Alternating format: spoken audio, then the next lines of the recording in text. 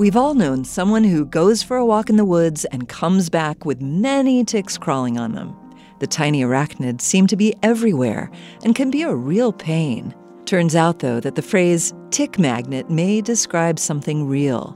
Researchers at the University of Bristol have been studying the electric charge of ticks, trying to determine if one reason we can't seem to be rid of them is a fundamental force of nature, electromagnetism.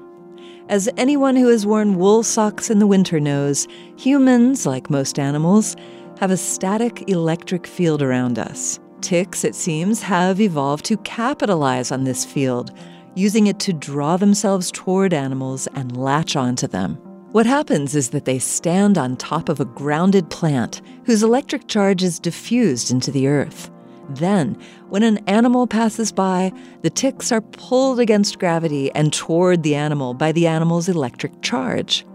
The study mimicked these conditions by putting ticks on a grounded plate and passing a charged electrode and a charged rabbit's foot over them. In both cases, the ticks were drawn toward the charged item.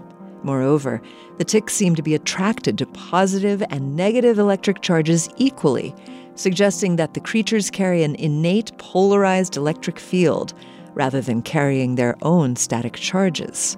Scientists still want to do more experiments, particularly to test ticks outside of laboratory conditions.